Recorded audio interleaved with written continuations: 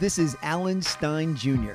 My new book, Raise Your Game, High Performance Secrets from the Best of the Best, will be available from all major book retailers on January 8th. Raise Your Game takes a rare peek behind the curtain and shows you what the top coaches and players in the game do during the unseen hours. I share their routines, rituals, and habits, as well as proven strategies that you can implement with your team immediately. If you want to maximize your coaching impact and influence, order your copy today at raiseyourgamebook.com. Hello, coaches. Welcome to the Championship Vision Podcast. The Championship Vision Podcast is designed to encourage leaders to have a championship vision of their personal lives and career. This podcast is getting leaders to share their secrets of success. So get out your notebooks and write down notes to make you a championship vision leader. Elite leaders have a vision and find ways to get buy-in and believe in. Let's share a vision.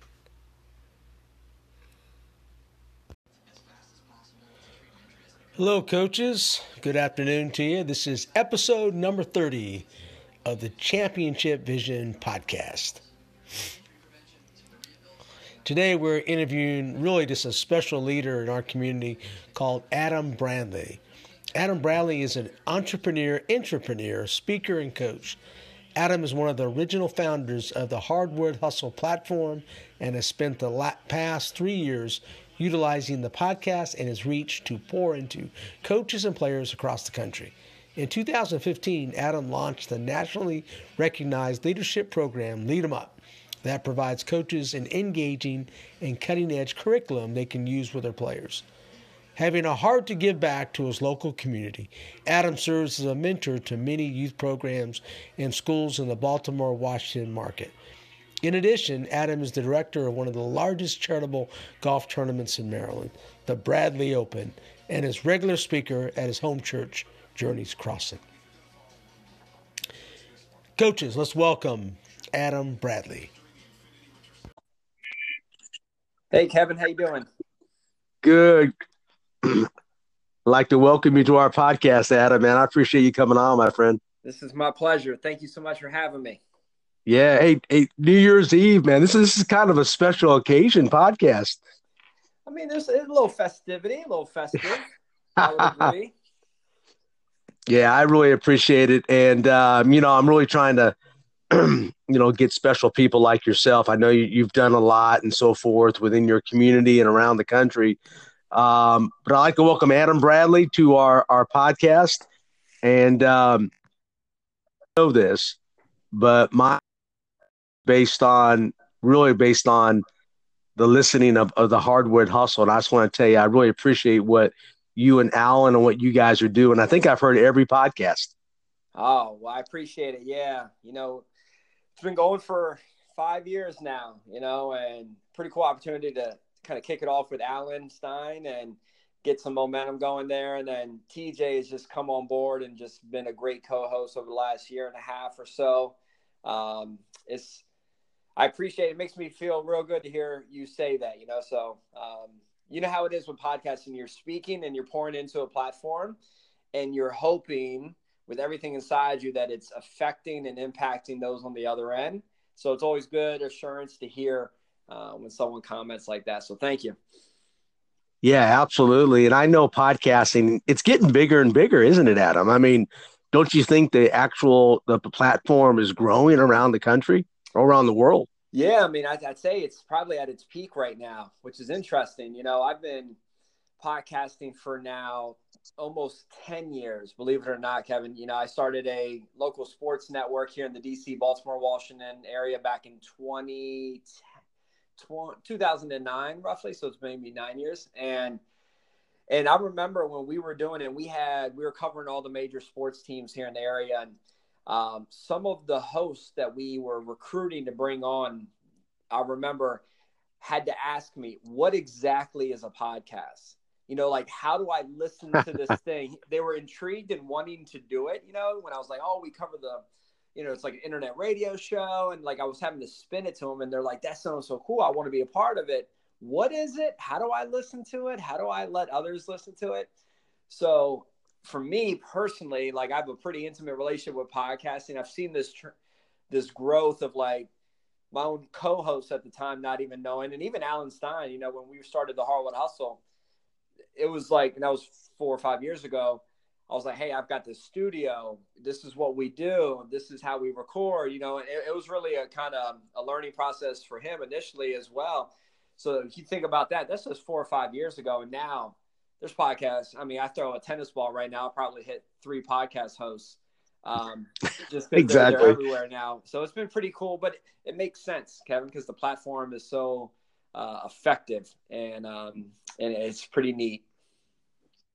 Yeah. Adam, tell me about your history and your background, because I've done some research and so forth, and I've learned so much about you. And how did you get to this point in your career? And I know that you had some things and so forth that go on with your life. How did you get to this point on developing such a great organization, on Lead 'em Up and so forth? Tell the audience a little bit about that. Yeah, I mean, it's probably not traditional in any sense, you know. First Lead 'em Up, you know, we've been able to build this organization, and right now it's a leadership program being used by hundreds of teams all over the country, and we provide coaches leadership drills and exercises for them to utilize, and it's built up a pretty nice momentum and reputation that people are really enjoying it, and they're impacting their players and impacting their cultures through it. And for me, you know, here locally in the Baltimore, Washington market, it was about 5 years ago, I got asked, you know, to speak. I was getting asked to speak at a couple different schools and universities just because of some of the success I'd had in business, to be honest with you, specifically with that sports network I was referencing. So, you know, I was getting asked, Kevin, to come in and speak and just share about success and habits and, you know, what it took for us to build this and traditional talks like that. And it was at my old high school that the coaching staff, after I spoke one day to the football team, they said, man, you know, you've got this ability to connect to our players, and we could use that. My high school has kind of changed over the last few years, and there's new dynamics and challenges within that program and within that school. And they wanted to see if I'd be willing to be around them more often, and they asked if I'd be their leadership coach.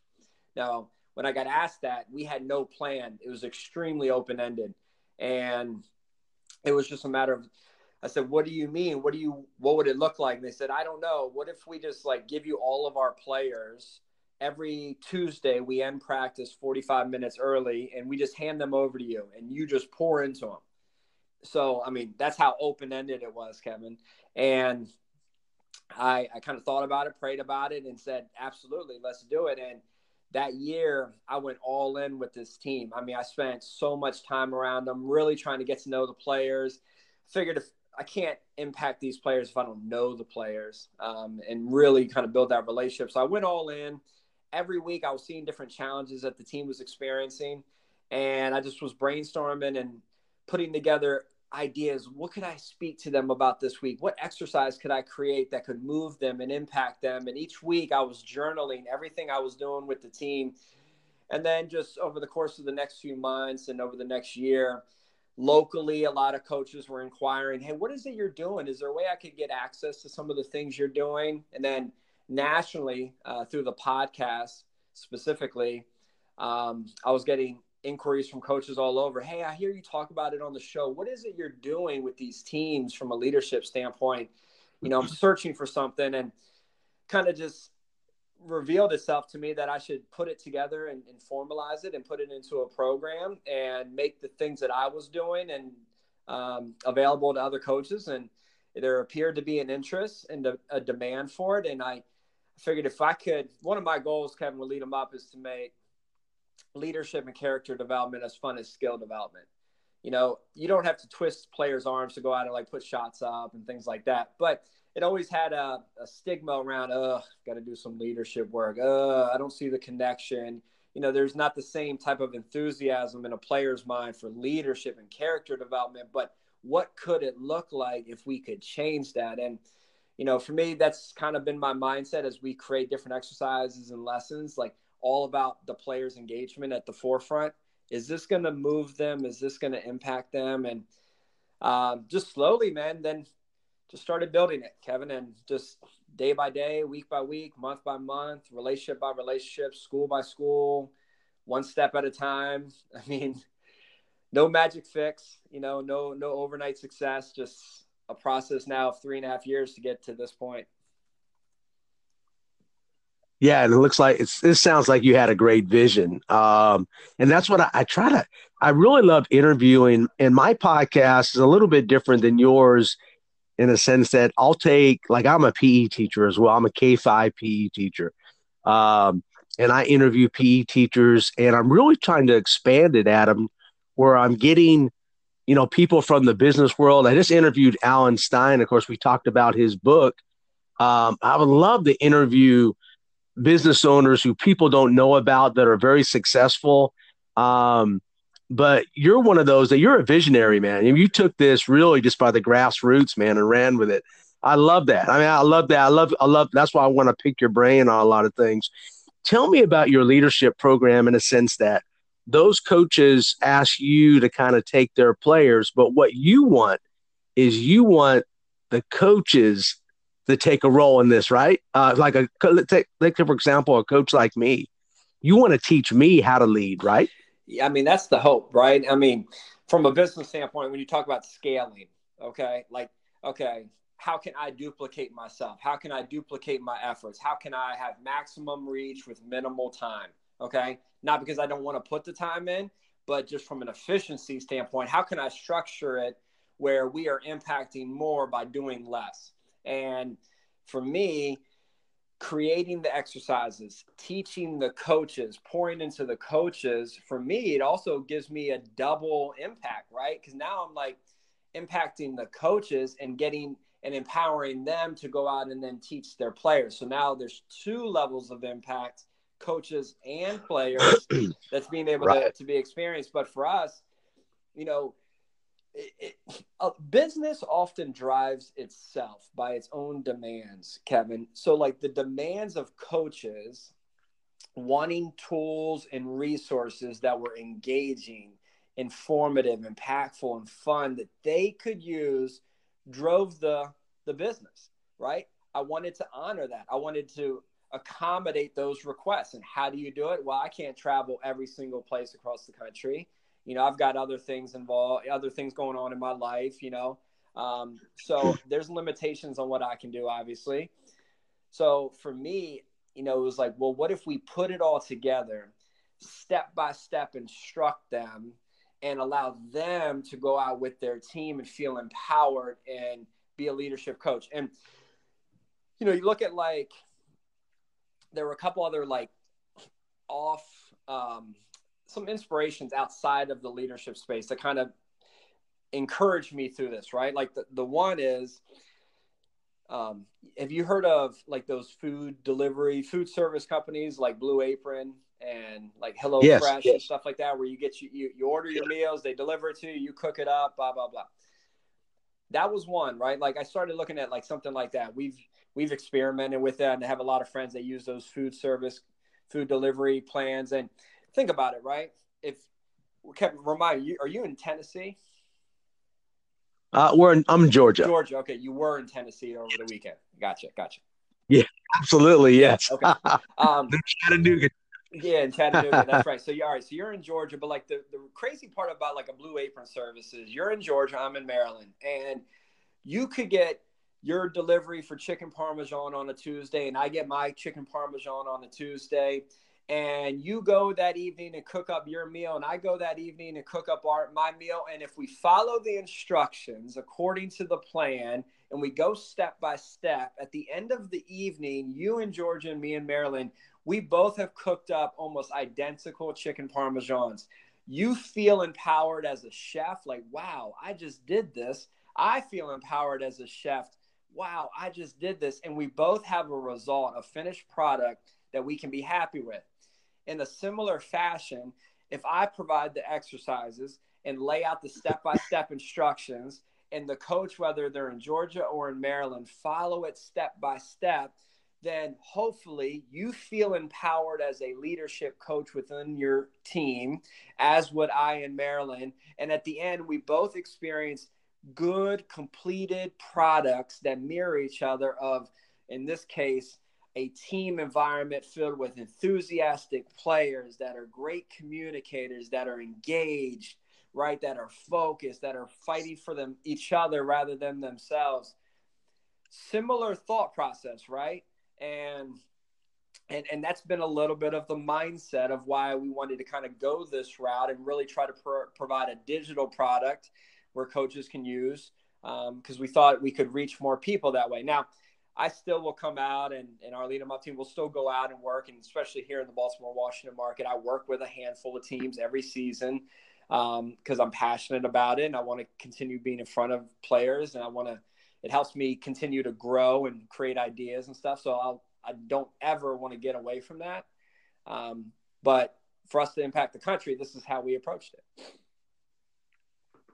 Yeah, I love that. So if you come out to Lake Oconee Academy in Greensboro, Georgia, you better plan on that. Matter of fact, we're not too far from TJ out here. How far are you?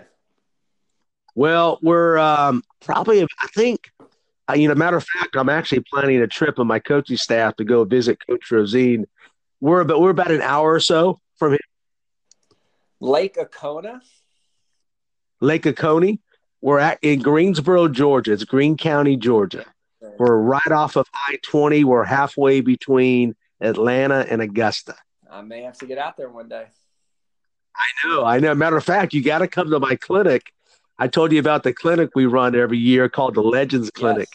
Yes. And I would love to have you out. We could talk more about that later. But, I think I would love because I've been really kind of studying what you're doing and so forth. And I do some leadership activities. I want to get your feedback on. Matter of fact, tell me about one of the activities I read about. I think it's Never Say Goodbyes. I think it was something like that was one of your activities about staying real and really kind of every day kind of having that approach, being really, just open to communication with all the coaches and the fellow players. Tell me about that activity that you had. Yeah, so that's one of dozens of activities and exercises we had. That particular one's Say Your Goodbyes Today. Yes, okay. Say Your Goodbyes Today. It's really built on the fact that I'm sure you as a coach have experienced this. I certainly have. And because I work with multiple teams each season, I actually experience it multiple times a season, compared to just one.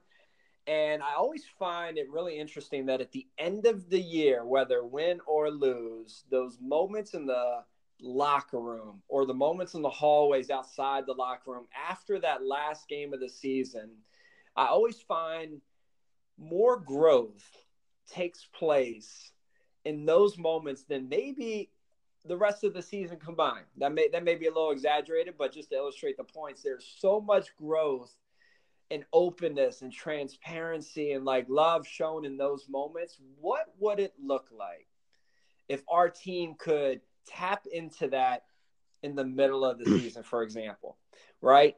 You think about it, Kevin, you've been around it, right? At the end of the year, man, the hugs are going out, right?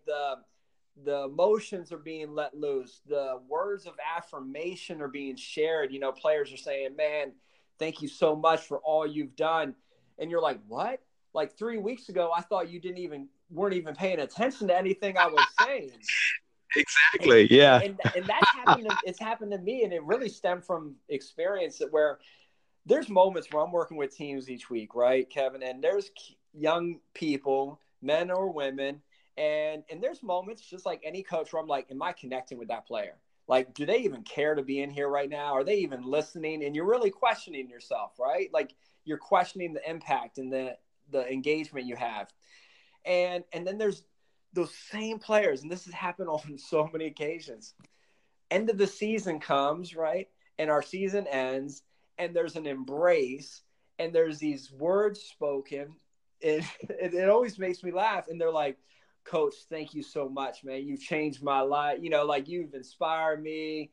You did this, you did that. And I'm literally like shaking my head because for the past month and a half, I've been like racking my brain. How do I connect with it? How do I get into this young man's head, right? Or into his heart, right? I feel like I'm not connecting. And then all of a sudden he's like, you've changed my life, right? Or something like that. And I feel I like that moment, of course, right? I think that's natural to enjoy that moment, but I also get frustrated in that moment because I'm like, man, had you communicated that 6 weeks prior, you may have gotten more out of me. Not saying I didn't give them my all, but naturally there's, when you're being encouraged through the process, you're going to give more, right? And I think the same goes for teammates, right? Sometimes you'll play this game all year with your teammates and like your relationship as a team is like close, but not super close. But then at the end of the year, there's these words that's like, man, I loved having you as a teammate. You meant so much to me. Thank you for all your help. And I just can't help but to imagine, man, what if we had said all that a few weeks prior, would this playoff run looked a little different? And now, how do you incorporate that, Adam, throughout? Let's say we're right now in the mid-season. We're 8-6. We're having a pretty decent. We're coming off a little break. How do we incorporate that? If I were to incorporate that, do we do that on a daily basis? Is it natural or is it artificial? I mean, how do we? Is that led by the coaches? What do you think? Well, a couple things. There are a couple of things to consider. We give options, right? And I don't know the full dynamics of your team and the personality of your team to be able to answer fully, right? But you could do it a variety of different ways. You could kind of prompt it and force it, which is we've done that sometimes where we'll say, hey, we're going to take the next 5 to 10 minutes. And I just want everyone to just kind of stand up and circulate around the room. And I want all of us to think if the season ended today and we did not get a chance to play with each other after today, this is it. We just finished our year. What would you say to your teammates? And have them literally just kind of go around in like a 5-minute session where they're like talking to each other and almost pretending that it's the end of the season. All right. So that's one way to do it. Another way to do it is to actually have them write it out, and maybe identify like a couple players on a sheet of paper and actually write out some of the feelings. So maybe that's a way to go about it. You could also do it in the sense where you have players stand up and they go one by one and they give some love to a teammate. And at this point, you may have one player stand up and say, hey, give a shout out to a teammate right now that if today was your last day playing with them, like you'd want them to know this and give them an opportunity. And then you go around and everybody's kind of getting some love and experiencing some love and engaging in this. And that'll start kind of stimulating the mindset of what you're trying to accomplish with this exercise. And it hopefully will build some momentum for them to begin thinking about expressing some of these things that they're holding in that could potentially grow you. So there's a bunch of different ways to do it. It's kind of hard to say without knowing the personality of your team, though. Yeah, and we try to do, because I steal stuff from you all the time, Adam. And I should be paying you for it. But you and TJ, matter of fact, we're a high five team. I got that from you. I know you guys. Yeah. I know TJ does a lot of that. We give more high fives than any team in the country. I mean, but you know what? It works. I mean, those little things like that, those touchables, we call them, that thing really works. So we have actually a circle at the end of every practice, and we have the kids, we actually pick out a person to honor. And we just call it our honor circle. And every kid goes around and talks about when does that become kids just kind of just become, I don't know if it's artificial, but we it's hard to do it every day. You know what I'm saying? But what do you think about that? It's something similar to what you're talking about. I mean, I like it. I like it, right? It's like a celebration circle. PGC basketball has one of the best cultures of any organization I've ever been around. I mean, they celebrate at the end of every day, right? Like every time they do a camp, at the end, their leaders get together, their coaches and counselors get together, and they just celebrate each other. So, I don't think you can ever have too much celebration. I know you've mentioned on a couple different occasions this term artificial, and right. I understand where you're going with that. And, for me, if we don't prompt it, if we don't create it, and at times it will feel artificial, it will feel forced a little bit, but that's what has to happen with young people to develop and get them into a mindset. It has to, it may feel artificial at first, but it becomes genuine over time. But if you don't force it, it won't happen with young people. Like, they're just going to go back to what they're most comfortable with, and that's not engaging in that type of behavior. I remember that actually reminds me, and this may provide a little encouragement if you have ever felt the artificial bit. I remember when my wife and I were going through premarital counseling 10 years ago as we were getting ready to get married. And my pastor at the time said, I want you all for the first 30 days of your marriage, the moment you get into the house and the moment one of you get home, to put your key down and look and go directly to your spouse and give them a kiss. Okay. And for me, I had that same battle. I was like, man, that feels artificial. Like I want to feel like I want to kiss my wife, right? Like, I don't want someone to tell me I got to go kiss my wife. I just want to do it naturally, right? I just want to feel those feelings and run in. But what happened, it got us into the habit, and it prompted those first couple steps. And then it became a habit, and it became part of just what we did.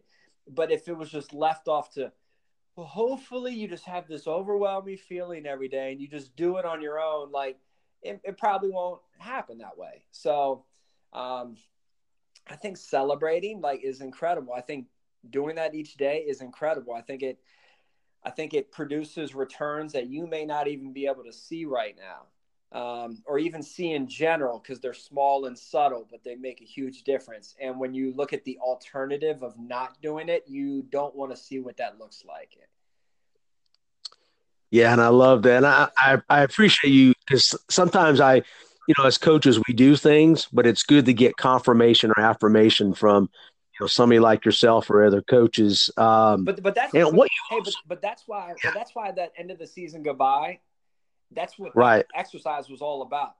Because what'll happen is this: you'll go through the season and you'll be like, I don't think my players are enjoying this. They seem like they're kind of like, eh. Like, I see the body language, I see the sluggish walk over to the huddle. It's like, I get that feeling, oh, here we go again. This is another thing, and it's mundane and all that. But then what happens at the end of the year? You're like, just thank you so much for such a great year, coach. Our celebration circles were always so special. And it's like, what? They were special? I thought y'all hated them, but that's why it's important that we get to the point where we're opening up and sharing and being real and recognizing that, affirming each other and giving life to each other is so important. Yes. And let's be honest. I don't think kids share as much as, I think they have other means of sharing. I think that's probably what you're saying. This is probably one of the most important things we can do for them, with social media and texting and all that. I think it's really valid. And I appreciate your input. Adam, tell me about, I love some of what you're trying to get out, some of your objectives, your goals in Lead 'em Up. And one is, and I love this, when the leader improves, everybody wins. Why is this important? I think it's important for buy-in.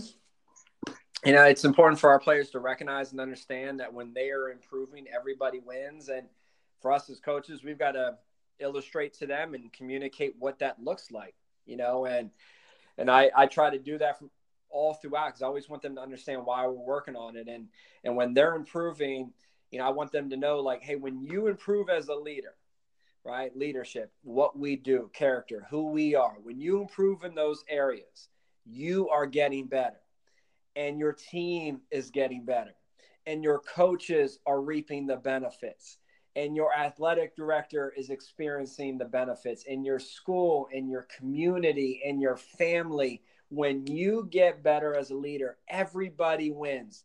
And there aren't many things in life that have that type of positive ripple effect through our investment. When we invest in ourselves, everybody wins around us. And for us, I think it's just a reminder to players of hey, this is important, but it's also a reminder for coaches. And you'll be shocked at this, Kevin, that when athletic directors or sponsors purchase Lead 'em Up for schools, so that's one of two ways that a coach can get access to it. A coach can purchase it for themselves, which, Kevin, by the way, We've lowered the price. It's only $99 a year for a coach. And right now, if you order today, Kevin, and I'm talking to you, you get a coach's kit free of charge until the end of tonight. All right, it's a little promo. All right. I'm prompting you. It's only $99, and you get a free coach's kit with has a little backpack and stickers and stuff like that. Nice. I think you should consider it. Secondly, so athletic directors and sponsors will purchase it for their entire athletic program. So that's fall, winter, and spring, JV, varsity, boys and girls. Every coach has access to it. And do you know that only about 30% of the coaches in those schools actually open up their Lead 'em Up account to access the exercises, even though they are being provided to them? So it's interesting. As we look to grow Lead 'em Up, man, our battle is just as much for the coaches as it is for the players. I want players to recognize, hey, this is something you need to be investing in. Your mindset needs to be changing. When we talk about, and this is a message for players, and it's so important. I don't think players know what this really means. And I say that from fact because I ask them a lot. They don't know what it means when a coach says, I want good character kids. They think, as many do, when we say we want good character kids, that we want kids who avoid getting in trouble, kids who are well-behaved and not getting caught up in detention, suspensions, crime, and stuff like that. That is not what it's all about. That is a small part. That's the obvious part. Of course, coaches don't want those type of kids. But when we say we want good character kids, we want kids with good character traits. Okay? So you can have poor character, quote, and have character that coach does not want on their team, even if you've never been in trouble. And I don't think a lot of players realize that. They don't think about it that way.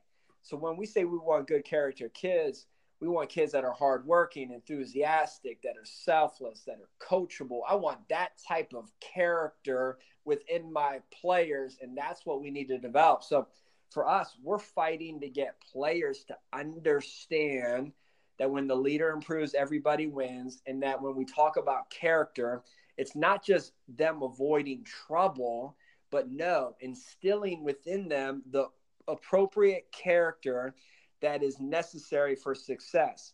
But just as much as we're having to get the players to understand it, we still are having to get the coaches to understand it, because case in point, only 30% of coaches that have access to Lead 'em Up through that's being purchased for them even open it.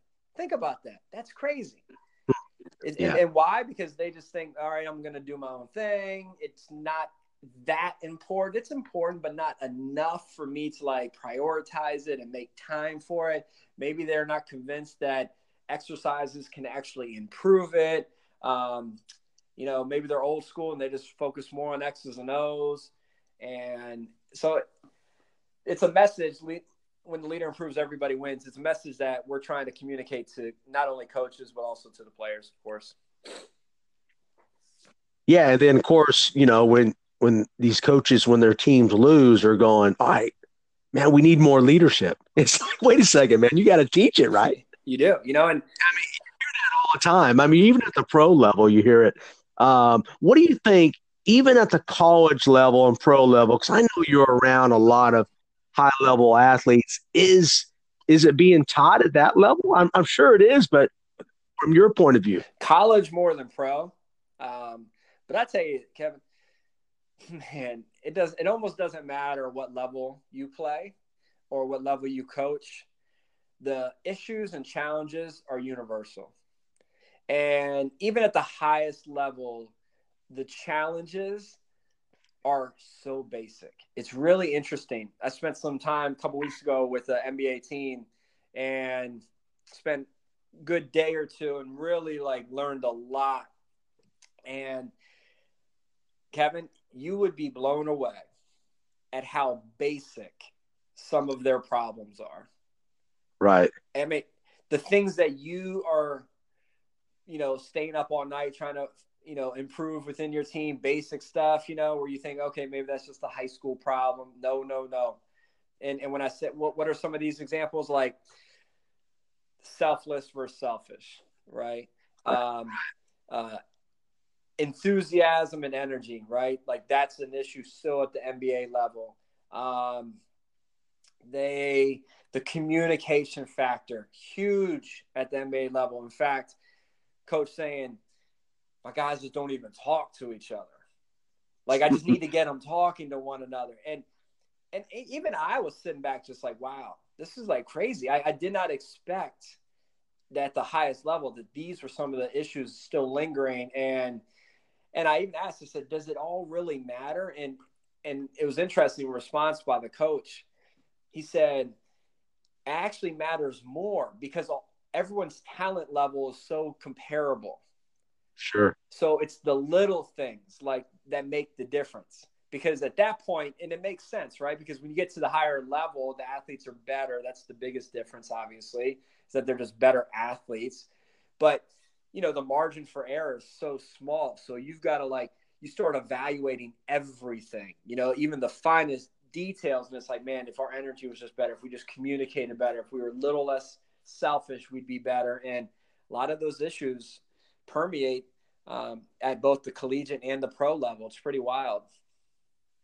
Yeah, of course, at the pro level, you got the money is the issue, but I mean, at any level, it's still the human factor, right? The human, you nailed it. Like the biggest difference in the pro level, obviously, besides talent, is the contracts and the money. Like that, right. That plays a huge part. But the actual product, the on court, the dynamics, the growing of a team, it's still the human elements involved, which is universal, no matter if you're in high school, college or pro. But yes, absolutely. The pro contract and money aspect and leveraging assets, you know, to try to grow like that. That's a dynamic that you don't see at the college and high school level, obviously, which plays into it, you know, where coaches are having to play certain players, even though it's not part of maybe that player doesn't fit their system, but the GM's like, I need you to play him right for the next couple months because we need to grow his value so we can flip him for the long term. Like, so all these dynamics are playing in. But yeah, when you start talking to coaches up there, you start talking about some of the challenges, you're going to hear selfish versus selfless, lack of communication, lack of enthusiasm. The team I was with, actually, they had a guy who's on a two-way, he's a two-way contract player. And I commented after watching the bench this game that this one player, I didn't recognize him. I asked, who is that player? His energy and enthusiasm was absolutely unreal on the bench, okay? Like, he just was so – I mean, it caught my attention, all right? So I asked, I was like, who is that player? And they said who it was, and they said how he's on a two-way contract, so, you know, he can go back and forth between the G League and the NBA for 45 days. And I was like, oh, okay. I was like, why, how did he get the contract? Why was he one of your two players? And they actually said it was his energy on the bench that made the difference for him. So think about that. On an NBA roster, they debated who to give the 45-day two-way contract, and they gave it to a guy whose energy on the bench made the difference.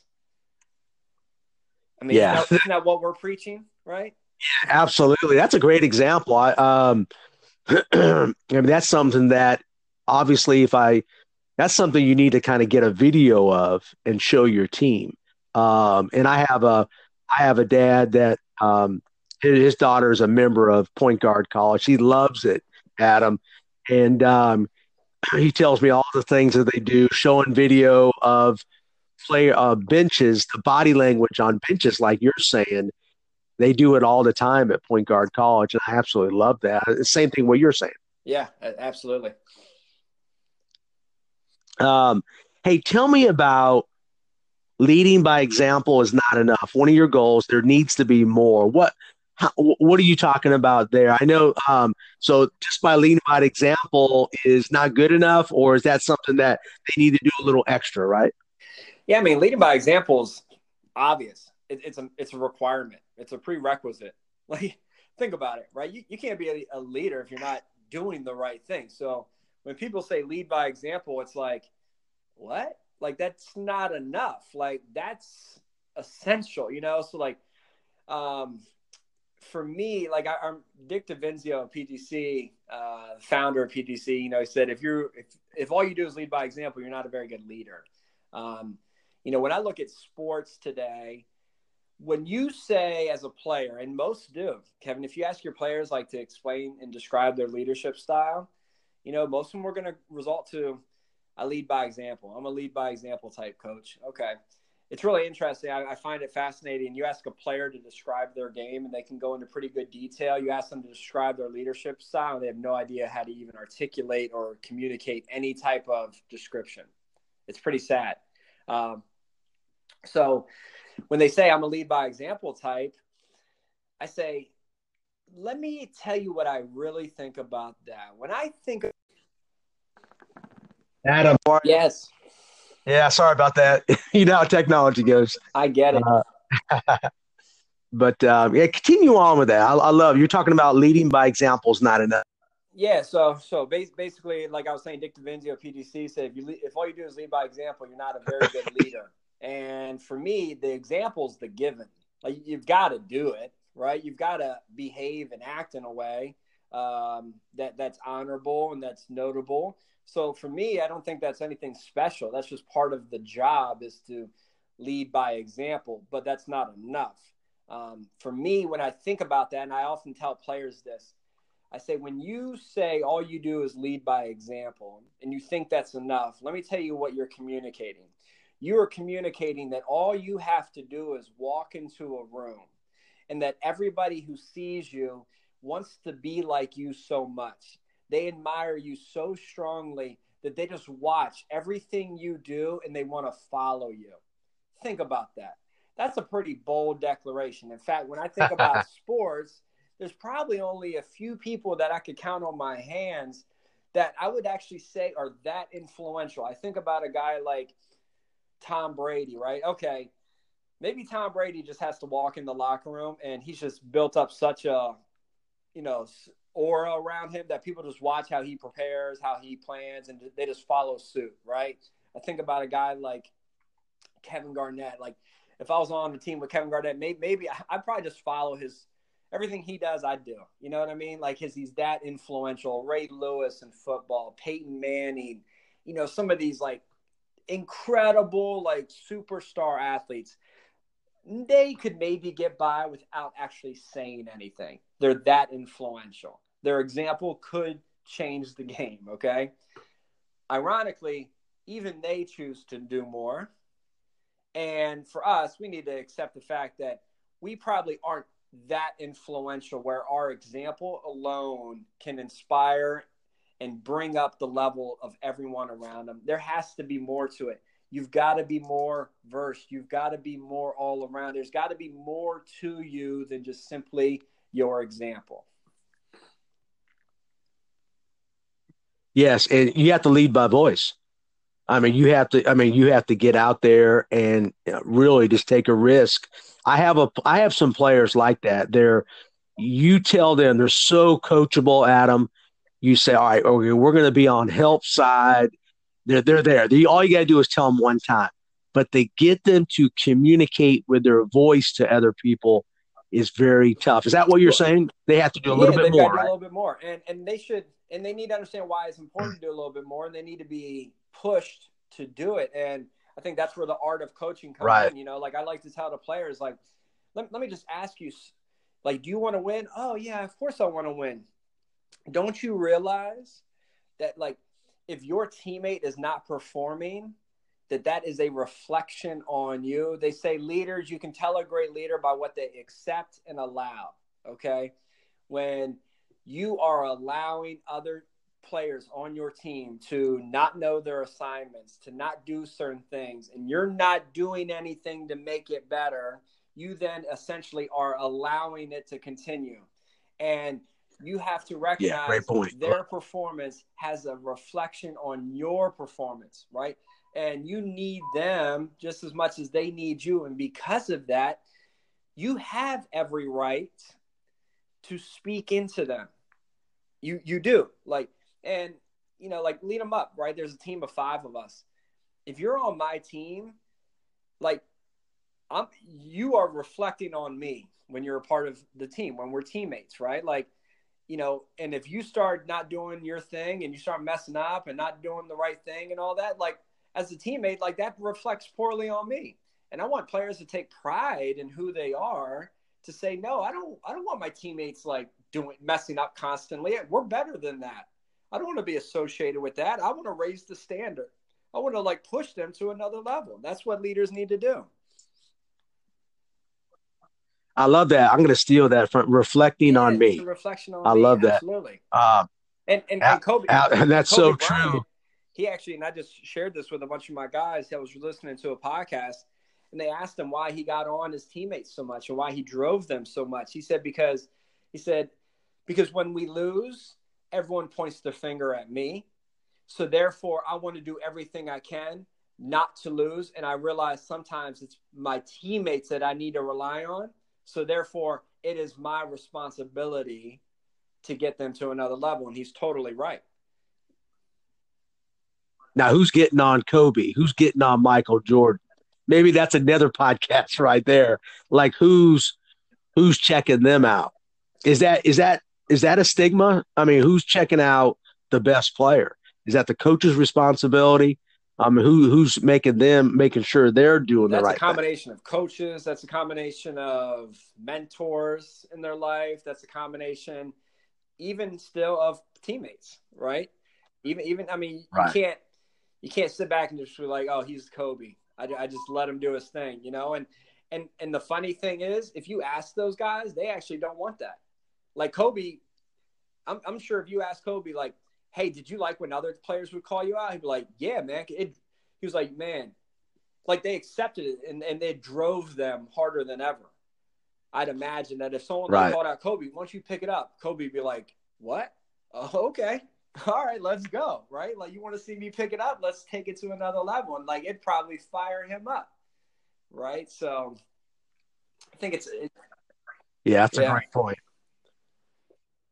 And of course, I won't talk about I won't talk about the Wizards. I'll leave that one alone, Adam. Okay, but what's going on there with John Wall, Bradley Beal? And I'm sure you've been in their locker rooms. Is that the issue with it, or is it more basketball? I don't think it's basketball related. Because we've shown that we can be really successful basketball related. And we were a game away from the Eastern Conference Finals 2 years ago, so and we have moments where we beat the biggest and best teams in the league, right? So we've shown that we have the ability. So when I see that and I see what our potential could be, and then you wonder, like, all right, why do we not show up the same every day? Why are we so inconsistent? Right. Why do we have these dynamics and these issues? Why is effort continuously being Achilles heel with us, and some of these dynamics, I just can't help but to point back to just the leadership within the team. And I say players, can't help but to think about the culture within the team, top down. The GM's been there for a long time. And I don't know if there's a full belief in him from the player's standpoint. Once again, if you peel back the layers, I'm going to tell you right now, Kevin, we would sit here and say what I said a few moments ago. They're pretty basic issues. Not easy to fix, but basic in the ability to address them, to know what's bothering them and what's preventing them. But that's why teams got to keep fighting, man. You got to keep fighting for the leadership and character side. You cannot outrun a bad culture. It will catch up with you. And your wins often are a disguise. They are misleading you in many cases to get people to believe things are healthier than they actually are. Health in the moment of adversity. That's where the health of your team presents itself, or the lack thereof, because it's interesting. Not all teams lose the same. You notice that, Kevin? Some teams absolutely. lose, right? But then other teams lose and all of a sudden, like, completely crumble and just, like, become a Exactly. mess. And And it's usually the teams that don't have a strong foundation, a strong core, strong group of player leadership that fall apart when losing hits. I've seen losing where the team is losing and they're frustrated, but it's still not falling apart. You know what I mean?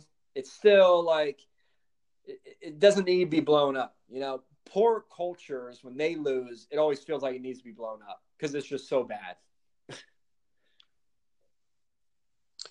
Yeah, and that, of course, our season this year, Adam, and I tell you, that's why, hey, I got to get your $99 special. I mean, I'm telling you, because I have a lot of, leadership activities, but I really need more. And I'm the first one to admit that, we can always build better leaders. But we lost 4 games in a row, but we lost 4 games in a row to really good teams. And we had to kind of gather our troops again, you know what I'm saying? Kind of get their confidence going. And to me, I actually do my best coaching when we lose. I tell you, I tell you, that's when I think me and my coaching staff do our best. Of course, you don't want to have that too often. But I think it's important for our culture to be able to handle that. The scoreboard is not what we're playing for, right? But it's hard. It's hard. Hey, tell me about – I want to kind of branch out a little bit about TJ Rosene. I think TJ, and of course you guys do a great job kind of feeding off each other in the podcast, and I'm always picking up things from you. I think he's one of the best teachers in the game. I can't believe a top college hasn't snagged him. And I know he probably loves that level at Emmanuel, and he's had a lot of success. That guy's an unbelievable coach, don't you think? TJ Rosene is one of the best coaches in the entire country. And I've learned over the last couple of years that, like, I'm not fooled by the labels and the titles of D1 coaches. That does not mean you're a D1 coach per se. Okay. It means you've gotten an opportunity to coach D1. They're not always the best coaches. And, some of the best coaches in the country live in the D2 space, the D3 space. And TJ Rosene is an example of that. And, TJ, it's not because he hasn't gotten offers. I'll put it like that. Okay. TJ's made a choice to stay at Emmanuel and continue coaching Emmanuel. He loves it there. And, when you're good, you become sought after. And TJ certainly sought after, understandably. He's so good with that. And the crazy part is, and this is what I always admire about people, certain people. I'm always intrigued when you get to know someone and they're doing so much good. For example, like a TJ Rosene, you get to know him, you listen to podcasts, he puts out a lot of content on PGC and stuff. And you're like, wow, man, he's really, really good. And then you get to know him and you realize he's doing so much more good than what you even know. And most people are overwhelmed by the amount of good he is doing, with what they see. TJ is doing so much that, there's still so much he does do that people don't even know about. He's just really on another level. And, I had a chance to send a player.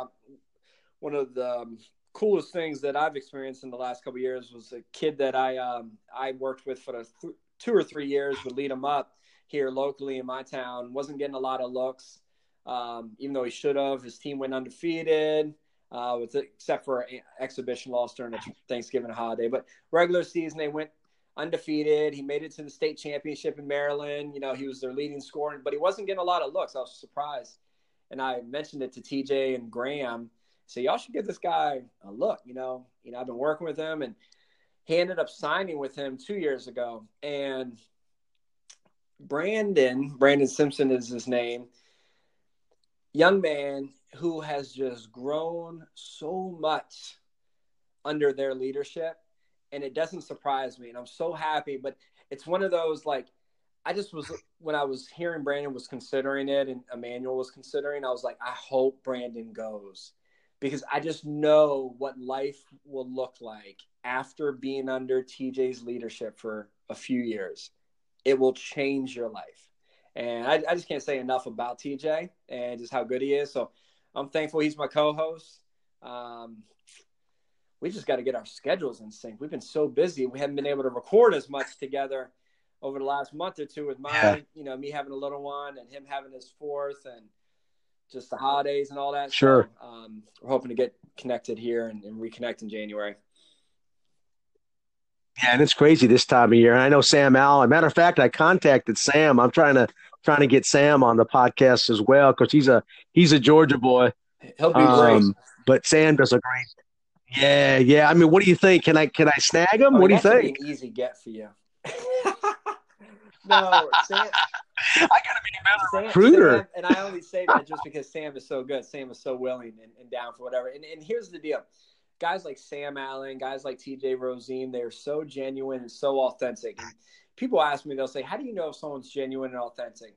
There's a lot of dynamics, but one gauge is this. Do the people that know them a lot have the same opinion and feeling about them than the people that know them a little?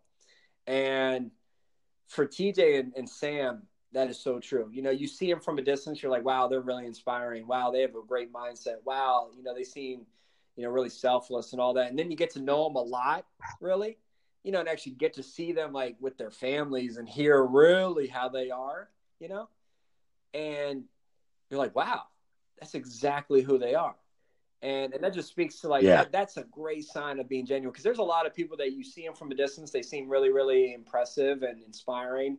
And then you get to know them a lot and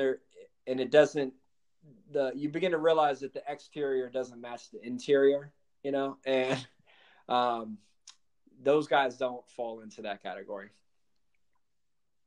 Right. And I got to tell you a story with TJ.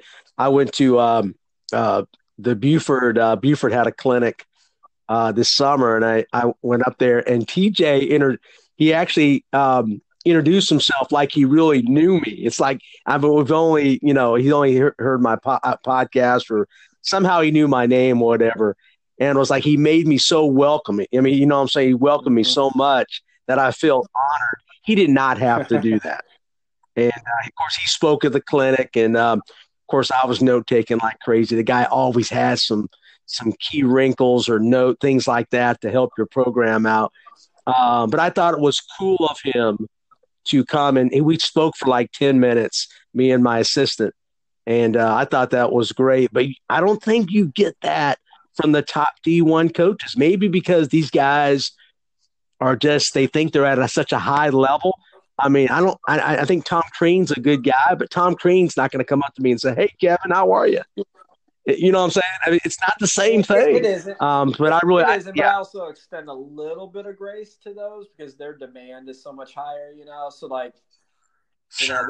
It's a little tougher. I get it, but I know exactly what you're saying, And the crazy part, I believe TJ would probably be the exact same way if he was a D1 coach, and was high profile, and you were seeing him on TV. He'd be the same person. His schedule would just be a lot less available. Exactly. Hey, before you go, tell me about Mark Cuban. I know you did the interview a long time ago, and I would love to pick the brain of Mark Cuban. Mark Cuban is an absolute genius, don't you think? You and Alan interviewed him. I don't know how many years ago. Tell me about that interview. That was so good. That was certainly one of my most enjoyable experiences. It was a pretty wild adventure to get out there because of flight delays and things, and we wanted to be our best, for Mark, and we actually didn't sleep the night before.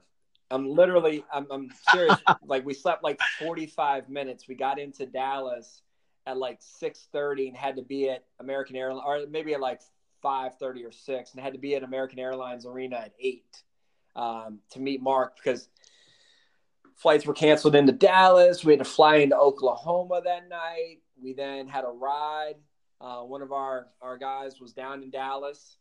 He had already got down there before us.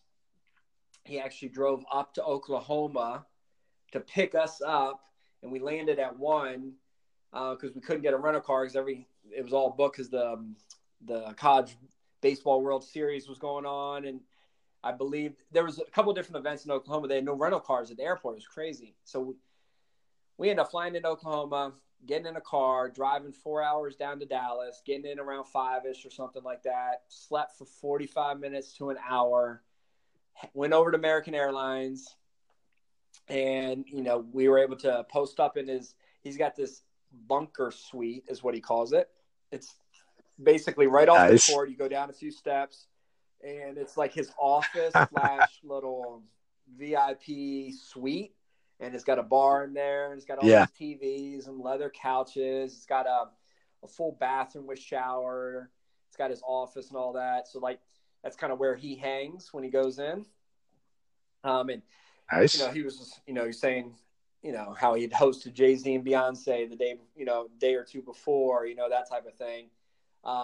So we were just hanging out there, and we, he came in, and he was so good. I never felt like he was pretentious or like standoffish or felt like he was too good. I never got that feeling at all. It was almost the opposite. He was really like, hey man, yeah, let's have some fun. Like, let's do it. Like almost like he didn't have anywhere else to go. He's just in Adidas sweatpants and drinking his Red Bull. And, we recorded an episode, had a great time. Hung out after for a little bit. He filmed a video for my wife because my wife's a big fan. And, I was like, hey, would you mind, can we call my wife real quick? I was like, it would be so cool. And he's like, let's film a video for us. So, he took my phone and, filmed this video. But, yeah, just hung out kind of all morning with him. And it was awesome. It was so cool. Yeah, and you did most of your – and I could be wrong. You did a lot of your interviews live, right? Not live, but in studio, where you actually went out and interviewed. I know you and Alan did a lot of that. It wasn't a lot like you and I are doing over the phone, right? I'm trying to remember the old days, back in the old Hardwood Hustle days. It's interesting. We've recorded now, or I guess I've recorded 400 or so Hardwood Hustle episodes between Alan and TJ. Wow. And it's crazy. And we've never done one over the phone. They've all been face to face. Face to face, yeah. Not once. We just make our schedules work, And of late, the only difference of late is that I've done a couple solo episodes without TJ, and he's done a couple solo episodes without me because we couldn't be together, and we still needed to keep producing the content. But no, 99%, it's myself and the co-host face-to-face with the guest or face-to-face with each other. And we recorded batches, Kevin. So, we will get together and, let's say TJ flies up to DC for a night.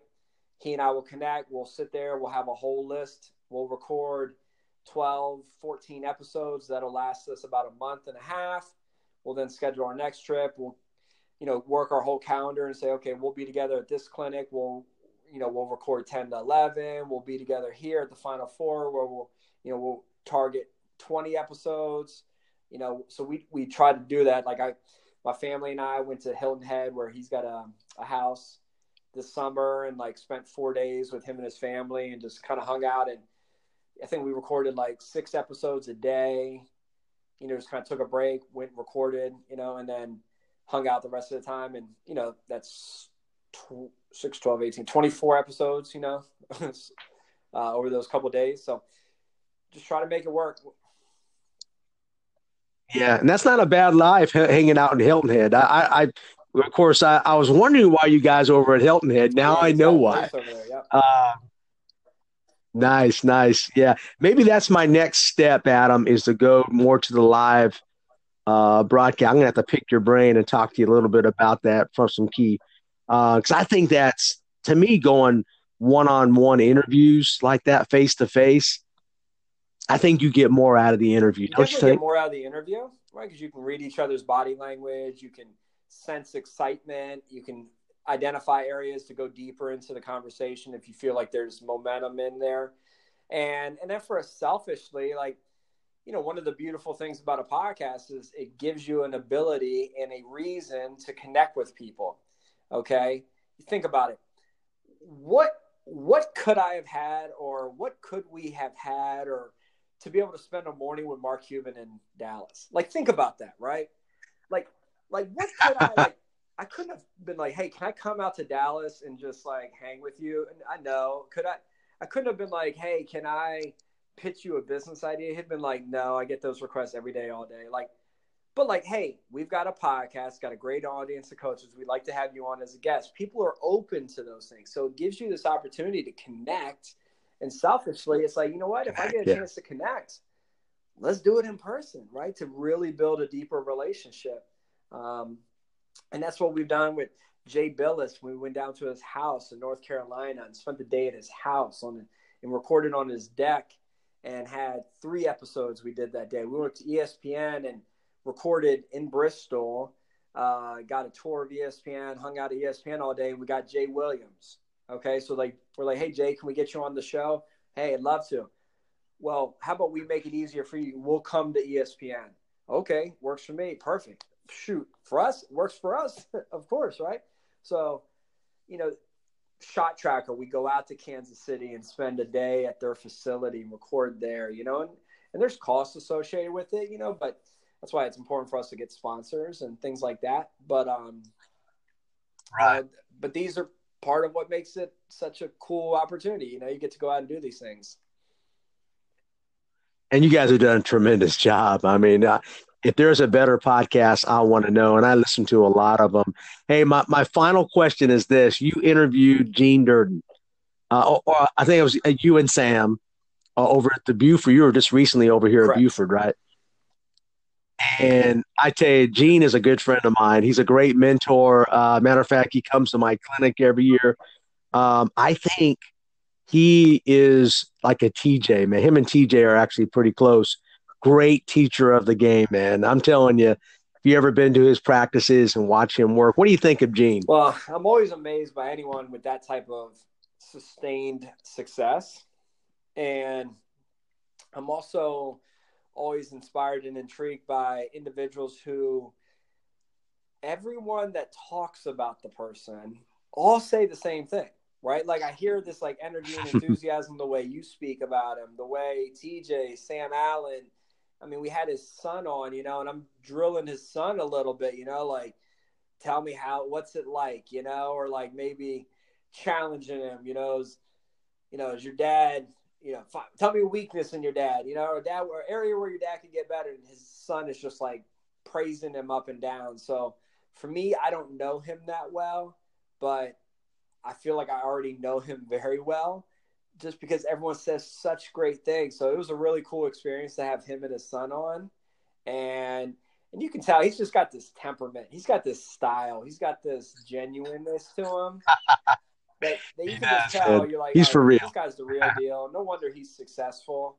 So that was pretty neat. And by the way, I'd never been to Buford. Like, I mean, yeah, they might as well call that Buford University. That thing is exactly what it is. Yeah, they have a lot of things going for it over there. Of course, they have great teams, but you know, it's a city school. They attract a lot of players, almost like DeMatha. It was unbelievable. I mean, yeah, what a great school. But yeah, they're top of the line of Georgia schools right there. But I think Gene can win at a school out in the country somewhere. He can win anywhere. He's a great coach and a great friend. Hey, again, Adam, thank you so much for joining me, man. You are such a treat to have on. And hey, let's give our listeners one last piece of advice that they can utilize either with themselves or their players. And then how can my listeners get a hold of you? Yeah. Well, first of all, Kevin, thank you so much. I Googled during the episode where you are, and it's not that far. And yeah, maybe next time I fly in Atlanta, I'll just make a point to fly in a day early, and I'll go east before I go north, and connect with you guys. So, you know, let me just challenge everyone that's listening, athlete or coach. It's so important that, you know, these things that we talk about within leadership and character, that it really becomes a lifestyle for you. it's really hard to try to fake it. It's hard to just try to show it at times. It really needs to become part of like who we are. And for us, we've got to recognize there's always going to be some slippage, meaning, you know, wherever I'm at as a leader, those that I'm leading most likely will be a few notches below me. Okay. For example, my players, you know, as I'm trying to build them up, which makes and reminds us that we need to be at the highest level possible from a character and leadership perspective, right? So the higher we are personally, the higher they will be as they follow along. You know, but it only works if it's really part of who you are. So we always say leadership's a lifestyle. And just want to challenge everyone, go all in. Recognize that, you know, this side of the game, it's when you bring it together with the skills and schemes on the other side of the game, that's where special lives. When character and leadership, which is leadership, what you do, character, who you are, when that is combined with the skills and schemes, which you don't have to twist any coach's arms to understand the importance of that. But it's when it comes together, there's a little overlap in the center, and that is where special lives. And anything you want to see in your program has to be developed, period. If you want to see it exist in your program, it has to be developed. And leadership may not be about you, but it obviously and absolutely starts with you. So we've got to just carry ourselves day in and day out in all aspects of our life at the highest level possible and keep pushing ourselves, and everything will progress from there. As far as staying connected, I'd love to connect with you guys and whoever. You can follow me at Twitter at @abradley5. Lead 'em Up is at Lead 'em Up on Instagram, or at lead_em_up on Twitter. Hardwood_hustle. There's a lot of platforms. I love to connect. I am taking a social media fast from January 2nd through the 10th with my church. Our church isn't doing a social media fast. They're doing a fasting.